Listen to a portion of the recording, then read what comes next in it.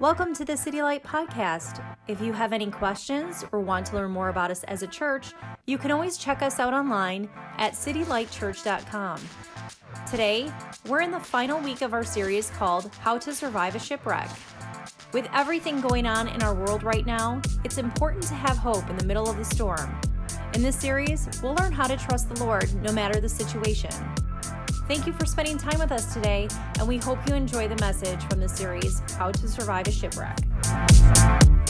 Good to see you this morning. My name is Jason. I'm the lead pastor here of the church. If I've never had a chance to meet you, thank you so much for joining us today. We're wrapping up a great series that we've been doing in here called How to Survive a Shipwreck. But before I get into that, let me just do one thing. Let me look into the camera and welcome everybody who is at home today watching online. We love you. We miss you. We can't wait to see you. Church, can you put your hands together? Just welcome everybody who's watching at home online. Awesome. Well, you know, this series has really been birthed out of what's been happening in our society today. Obviously, there's a lot of crazy things going on in our world today. I mean, I think if you told us a year ago that we'd be experiencing what we're experiencing now, nobody would believe you. And it's amazing what things can change in a short amount of time. And as I began to think about and pray through, like, what could we be continually speaking on? What can we give courage to? God led me to this portion of Scripture where Paul, the Apostle Paul, is on a ship in the middle of the ocean.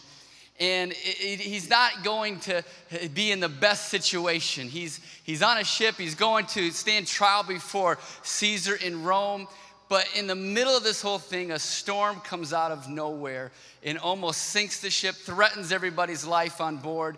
And in this series, we've been really digging deep into this story and learning more and more about this whole situation and how we can take the principles from this story and apply them to our own life. And it's amazing because in this story, there's a lot of things that we can take out of it. But I was thinking about this too. I said, you know, we can all maybe be going through some kind of storm in our own personal lives. There could be something going on that maybe nobody knows about. There could be something going on that maybe because of COVID and everything happening that, you know, your life has been flipped upside down the last few months. And you feel like you're in a tremendous storm because of that. Maybe you could be going in a storm with your family, maybe something with your kids, maybe something with your parents or your in-laws, and you feel like you're in the middle of a situation that you just don't know what to do. Maybe it could be something at work or a job situation where you're like, is my job gonna be here tomorrow? Like, I'm afraid to answer the phone or look at my email because I don't wanna get the email that says, can I see you in my office? Because that may mean a bad thing, and I'm just gonna work from home and not answer emails for a while. I don't know. But we can all be going through the uncertainties of life right now, and it can feel like we're in a storm. We can feel like we're going through something that maybe we've never gone through before. Maybe it's something that is out of the ordinary. Maybe it's something that you're just like, man, God, I just need your help in this situation, and I just don't know what to do. And in this story about Paul on a boat, I believe there's so many principles in here. That's why we've taken a whole month just to look at this one story and gain something out of it that we can apply to our lives and move forward in our own personal storms, our own personal shipwrecks that we may be going through. If you're unfamiliar with the Apostle Paul, let me just give you a little recap of his life. You know, he didn't start out as a guy who you would want to teach Sunday school to your kids, okay? He actually started off as a guy whose name was Saul, and he persecuted Christians. That was his whole mantra, was to go around Israel and stomp out Christianity. He would kill Christians. He would persecute them. He'd do whatever he could to stop this movement called Christianity. And it wasn't until the Bible talks about Acts chapter 9 until that Paul was one day ready to go to the city of Damascus to find some more Christians and take them out. It wasn't until that moment that he had an encounter with Jesus Christ. The risen Savior, Jesus Christ, literally knocked him off his horse. I love it. And said, Paul, why are you persecuting me? And they had an encounter. He had an encounter right there with Jesus where it changed the trajectory of his life. He then God changed his name from Saul to Paul, and he went on to be one of the greatest missionaries that we've ever seen in all society. I mean, even when he had this encounter with Christ and then came to Jerusalem, was like, I want to meet with the disciples. The disciples were like, I don't know about this Paul guy. Like, he kills some folks. Like, this is a prank, this is a trick. I'm not gonna fall for it. And they're like, no, he's actually changed. He had a God encounter that changed his life from the inside out. And he went all over Europe and spread the gospel, planted churches, did so many amazing things. His main calling was to go to the Gentiles, non-Jewish people, and spread the gospel and tell them about Jesus and what he had done and how he had risen from the dead and that he is now seated on high in heaven and you can put your faith and your trust in him. And Christianity spread throughout all over Europe because of what this man was doing through what God had called him to do. And then one day he was back in Jerusalem preaching and he kind of got in trouble because they didn't want him preaching about Jesus in Jerusalem. And so they arrested him, and Paul says, I want to stand before Caesar. We're under Roman jurisdiction at this time. I want to stand before Caesar, so you got to take me to Caesar. And they said, okay, we'll take you there. And so they put him on a boat, and then this is where the whole story really hits that we've been focused on, is he's on this boat, and they're traveling up. And there was a moment he even said, guys, I don't think we should sail right now, but whatever you guys are doing, like, I'm against it, but I'm a prisoner, so I got to go with you. And so he kind of goes with them, and in the middle of this storm, or in the middle of this journey, the storm hits, where the sailors, these people were freaking out because the storm was so bad. And in Acts chapter 27, I want to read to you this portion of scripture. We've read it a few times, but I want to read it out of the Passion Translation because I love how it says it. In verse 21, it says, after being without food for a long time, Paul stepped before them all and said, men, you should have obeyed me and avoided all of this pain and suffering by not leaving Crete. Now listen to me. Don't be depressed, for not one of you will perish. Only the ship will be lost. For God's angel visited me last night. The angel of my God, the God I passionately serve. He came and stood in front of me and said, don't be afraid, Paul. You are destined to stand trial before Caesar. And because of God's favor on you, he has given you the lives of everyone who is sailing with you. So man, keep up your courage. I know that God will protect you just as he told me he would. I want you to notice something here that Paul says. As I've read this story a lot over my life. But as I read it again this month, something really stood out to me that I want to hit home today. Paul says something really interesting. He says, an angel of my God came and stood before me. An angel of my God. He didn't say an angel of the Lord. He didn't say an angel of God. He didn't say anything like that. He personalized it, and he said, no, wait. An angel from my God is here with me and was speaking to me and giving me understanding of knowing that we're not going down with the ship, that we're going to survive this thing. And I love it because I started thinking about this. How did Paul not be freaked out like the rest of the sailors in the middle of the storm? How did he have a confidence in God through all of this? And I truly believe it's because Paul understood something that even goes back to the Old Testament, which he was an expert in the Old Testament. And he would have understood what a man by the name of David wrote in the book of Psalms. I love the book of Psalms because it is a book full of encouraging notes and letters and songs and different things. And this is what David wrote in Psalms chapter 9. He said this, he said, the Lord is a refuge for the oppressed, a stronghold in times of trouble. Those who know your name trust in you. For you, Lord, have never forsaken those who seek you. I love that. He says, those who know your name, which makes sense, right? Because if this was somebody who you didn't know, if this was a stranger, you may not trust them enough, right? To really put your whole trust into them. If you don't really know them, you don't know their name, you don't know anything really about them, it's hard to really put your full trust into somebody. But Paul knew something different. He knew God's name. He knew his characteristics. He knew his quality. And that's what I love about the book of Psalms, because it constantly will have moments and times where it'll say, God, you are, and it'll say blank, and it'll fill in a characteristic, a quality, an attribute of who God is. And Paul understood. He goes, man, I know God's name. I know who he is. I know his characteristics. I know his qualities. And so as I stand here on a ship in the middle of a storm in my life, he goes, I have a confidence in knowing who God is. And I put my full trust in him alone. What is God's name then? So the question has to be asked, what is God's name? How did Paul have such a confidence in God's name through all of this stuff? How did he know it? And let me say it this way. Let's personalize it this morning. What do you call God? When you are at a moment of maybe desperation or a moment where you're like, man, I need to talk to God. What do you call God?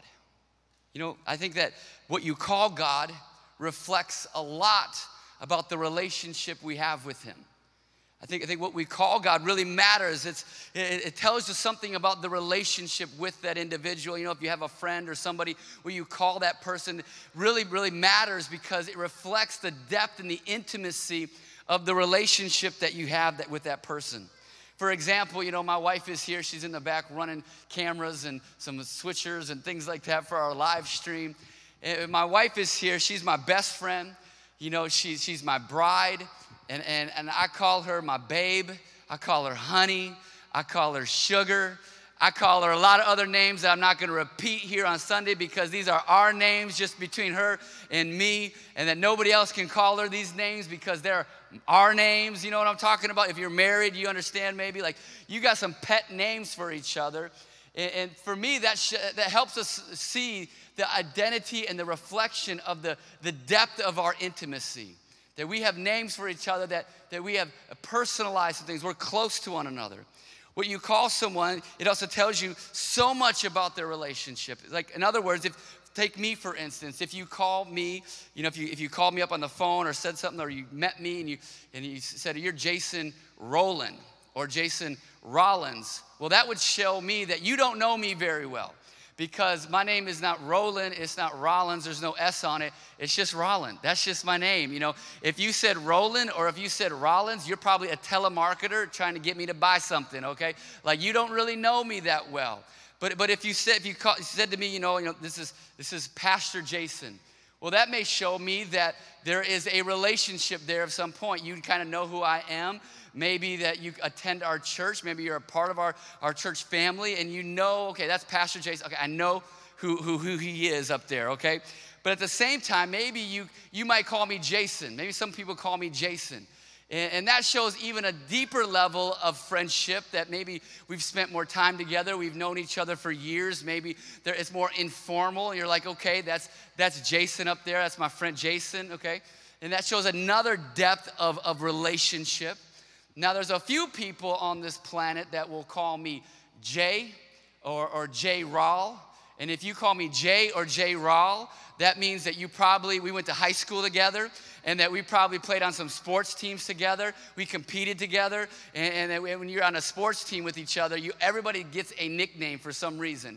And so my nickname was Jay Rawl. You know, that's just what they would call me. A buddy of mine actually texted me the other day, Jay Rawl, what's up? And I was like, I didn't even have to look at the name. I just knew somebody from high school is texting me right now. It's so great. So you kind of understand there's another level there of intimacy, another level of friendship. At the same time, there are only a few people, 2 to be exact, that call me daddy. They call me daddy. And if you call me daddy, my son and my daughter, they call me daddy, that means that we have spent countless hours together. We've spent countless times reading bedtime stories together. That means that we've laughed more than you can imagine together. That means that I've hugged them more than probably anybody on this planet, and besides my wife, and we have an intimacy there. See, what you call somebody truly reflects the depth of the relationship that you have with that person. So let me ask you the question again. What do you call God? What do you call God? What do you call him? You know, a lot of times people will refer to God as, man, it's the big guy upstairs. That's how we refer to God sometimes. And I would say that if you refer to God as the big guy upstairs, chances are you really don't know him that well. Maybe it's just a funny name that you say about him, but chances are you really don't know him that well. It's funny because Jesus actually said in the New Testament, he called God Abba. He called God Abba, which is actually means daddy, which means like papa, which means like Father. Like Jesus literally, when he spoke and communicated with God, he used this intimate name called Abba. He goes, man, you're my daddy. Like, that's how I look at you. It's like, you're my Father in heaven. I love you. I'm so close with you that I can call you Abba. It's just an amazing, reflects the intimacy of the relationship that Jesus and the Father had. So Psalms chapter 9, it says, again, it says, those who know your name trust in you. They trust in you. Those who know his name, you begin to trust in him. How do you grow in your trust for the Lord? How do you grow in your relationship with God? How do you grow in those things? Well, you get to know his name in a deeper way. You get to know his name in a great way because his name reveals his character. His name reveals the attributes about him. His name reveals so many things, and that when you understand his name, when you get to know him better, you can be in the middle of a storm, in the middle of a ship in the ocean, in a huge, amazing typhoon, and still have a confidence in knowing that God is faithful, God is with you, and that you know who he is. I love it because the Psalms, like I said, they're constantly saying attributes about who God is. And so my hope today is to give you some things that you can cling on to, whether you're in a storm right now or you're not in a storm. Because here's the deal, either you're in a storm, you're coming out of a storm, or you're about to go in a storm. I'm sorry, that's just the way life works. Like, you're either coming out of one, going in one, currently in one, or you're just coming out of one. That's just the way life works. It's like there's always gonna be something going on in our life. And you may not need this today, but I think you need it every day, because I need this to rely on every single day, that I can come to the Father and know that, man, he is hearing me from heaven, and I know his name, I know his characteristics. So if you're taking notes today, I'd love to give you a few things that the book of Psalms talks about who God is. Psalms 22, David wrote this one again. He says this, "But you, Lord, do not be far from me. You are my strength. Come quickly to help me." I love that. David says, God, you are my strength. God, you're my strength. That's what you are to me. You're my strength when I feel weak. You are my strength when I feel like I don't know how to go another moment. You are my strength in the middle of the storm. God, you are my strength. That's who God is. He's your strength today. Like, it doesn't matter where you're at. When you feel like you're at the end of your rope, man, God is your strength. One of my favorite stories that I've told before, but a lot of times, like when I used to work out, I'd work out with a partner, and we would go to the gym, and we would be doing different exercises. A lot of times we'd be doing the bench, and we'd always finish our exercise, our workout, with just kind of like a burnout, where we would just take the bar and we would just do as many reps as we could until we were just dead, until our whole bodies were on fire. We just kept going. And my buddy would always spot me, and he would be spotting 1, 2, and he'd be yelling at me, "Come on, you can do it, you got this," encouraging me the whole time. Well, right in the middle of I'm about to die doing all these burnouts, I think a pretty girl walked by, because all of a sudden he began to look this way, and he didn't realize that I had completely let go of the bar.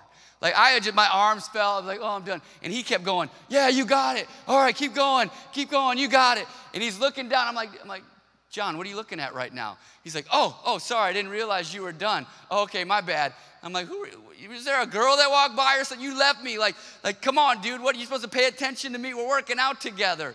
And it's so funny, because that is so true about God. When you feel like you are at the end of your rope, when you feel like you can't go another moment in this life, when you feel like you don't know where to turn, you feel like I've exhausted everything that I could possibly think of, that God, when your strength is depleted, that is where God's strength becomes in and is made perfect in your weakness. That he comes right alongside of you and begins to help you when you feel like I just can't do it anymore. He gives you strength, he gives you encouragement, he gives you power. And listen, you can only experience this when you get to a point when you give God your weakness. And you say, "God, I'm done. I can't do this in my own strength anymore. God, I'm giving it to you." And that's when you experience his power. That's when you experience his presence. That's when you experience all that God has for you, because all of a sudden you realize that you can't do this in your own strength, but that it is God's strength propelling you and keeping you forward. Who is God? What is his name? And he is your strength. If you feel like you can't go on today, if you feel like I can't do it, man, call on the name of the Lord. He will give you the strength to continue to keep fighting, to keep going, to keep showing up, to keep loving that person. God will give you the strength to continue on even though you don't feel like you can go on anymore. Next, in Psalms chapter 31, another psalm that David wrote, he says this, he says, I entrust my spirit into your hand. Rescue me, Lord, for you are a faithful God. If you're taking notes, number 2, it's like, man, you are a faithful God. God, he is faithful. You want to know the names of God? What is God, his characteristic, his quality? That he is faithful. The problem is in our society and in our world today, a lot of things aren't faithful anymore. And so when you hear God is faithful, that he's always faithful, sometimes it's hard to believe that because, things in our life just aren't faithful. Relationships may not be faithful at times. People may let us down. Situations, circumstances are up and down. Your job can be up and down. There's a lot of few things in our world today that are considered constant, are considered faithful. But we'll tell you one thing, that no matter who you are, no matter what you've gone through, that God is always faithful in your life. It doesn't matter what you've done, doesn't matter where you've gone, that God is continually being faithful in your life because he loves you that much. He is so faithful in your life that all you have to do is realize and call on his name. God, I thank you that when everything else in my life seems uncertain, when everything else in my life is up and down, God, I thank you that you are still faithful.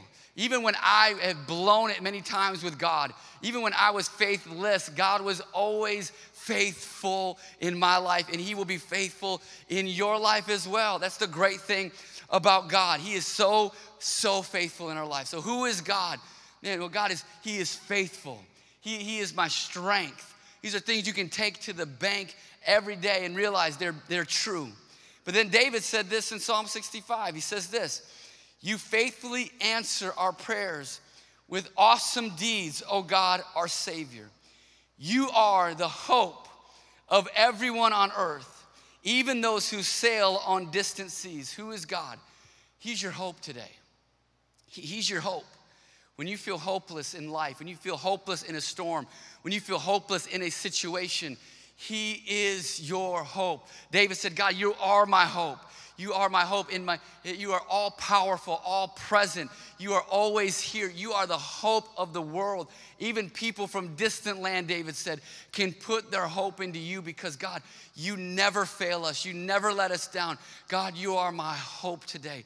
Like if you are hopeless in your situation, if you're hopeless in your marriage, if you're hopeless in your job situation, if you're hopeless in your kid's situation, if you're hopeless in some other relational situation, listen, God is your hope, and you can take that to the bank. God is your hope. And say, God, I thank you that, God, I can put my hope in you. My hope isn't in my job. My hope isn't in, what's going on over here. My hope is in you, God, that you know what's good for me, and you're going to have my back in every situation, and that, God, I put my hope in you. My hope is not in the job. My hope is in you, Lord. And then later in Psalm 75, I'm just buzzing through these today. Psalm 75, it says this. It says, we thank you, O God. We give thanks because you are near. People everywhere tell of your wonderful deeds. Another one is that, God, that you are near, that you are absolutely near to us. I love it that we serve a God who is not distant, who is not preoccupied, who didn't create the world and leave, but that we serve a God who is near to you and to me, that is right there, is closer to you than anything that could ever be imaginable, that God is right there with us in our time of need, that he has never left us, never forsaken us. He is right there with us. I love it that even Jesus, his own brother, James, says this in his book. He says, listen, when you draw near to God, he will draw near to you. That's how great God is, that even when you're scared, when you're worried, when you're confused, when you're upset, when you're mad, doesn't matter what you're feeling today. He says, when you draw near to God, there's a promise in the Bible that God is right there with you. He is near to you. He doesn't leave you on your own. He is right there with you in the middle of the storm. He doesn't get off the boat just because it gets rocking. He is right there with you through the storms of life. It doesn't matter if the storm of life was created by something you did, it's something that someone else did. God is near to you in the middle of the storm with you, that he is near to you. So what do you call God? What do you call him? Man, he is my strength. He is faithful. Yeah, he is my hope. He is near. God, you are near to me. But I love this one as well. Psalms 86 says this, "O Lord, you are so good, so ready to forgive, and so full of unfailing love for all who ask for your help." Man, who is God? He is so good. That's who God is. He's so good. He's so ready to forgive. He's so full of unfailing love for those who ask of him. Like that is so good. Like he's not just good. God is so good. Okay? He's not just so ready. He's not just ready to forgive. He's so ready to forgive you and to forgive me. He's not just full of unfailing love. No, he's so full of unfailing love. Love is not something that God just does. It's actually who he is. God is love, and he's so full of it. And I love it that he wants us to understand that, man, that he's so good. That even when the economy may be good, God is good. And when the economy is bad, God is still good. When your marriage is good, God is good. And when your marriage is struggling, God is still good. When that situation is happening just the way you planned, God is good. When that situation is not working out the way that you planned, God is still good in the midst of that situation. He's good in the middle of the beautiful day on the beach, and God is still good in the middle of a storm on an ocean somewhere.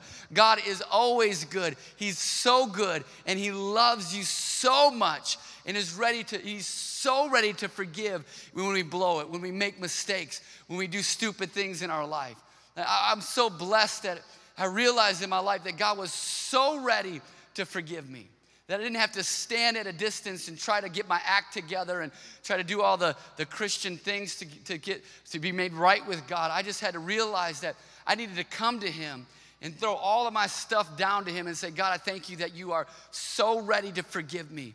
You're just ready to embrace me. You're ready to love me. You're ready because you're so, so good. So what do you call God, man? God, you're my strength. You're always faithful. You're my hope. You're always near. You're always good. You're always ready to forgive. You're so loving, God. I thank you for that. What you call God reflects the depth of what you know about him. But the last one I want to hit home on is this one, because this one means a lot to me.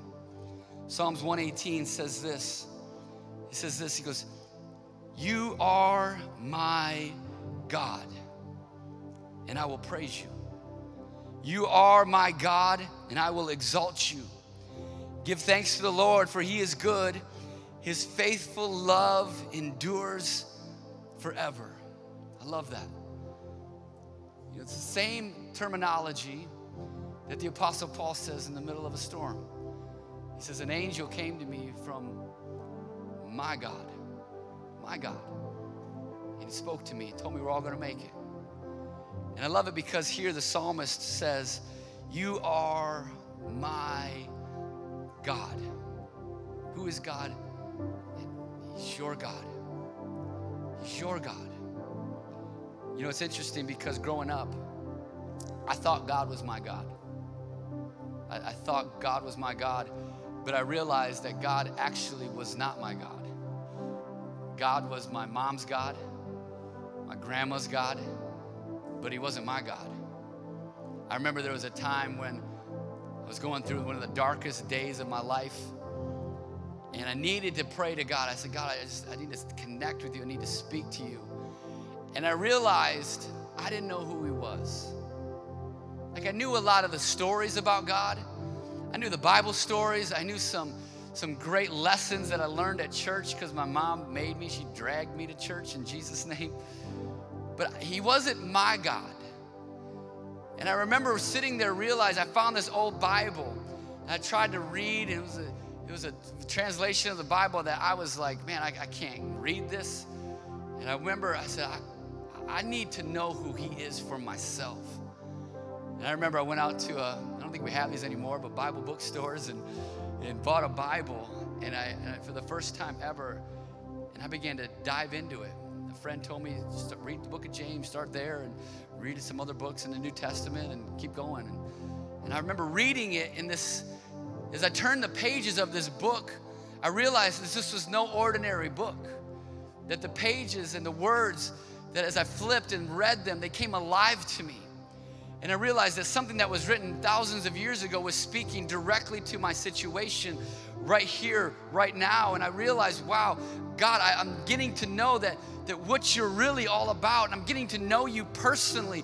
I'm getting to know you. And there was a transition at one point in my life where it wasn't just my mom's God.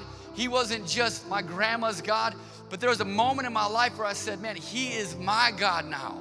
There is a transfer of faith that he is my God. I'm not relying on my parents or my grandparents any longer. He's my God now.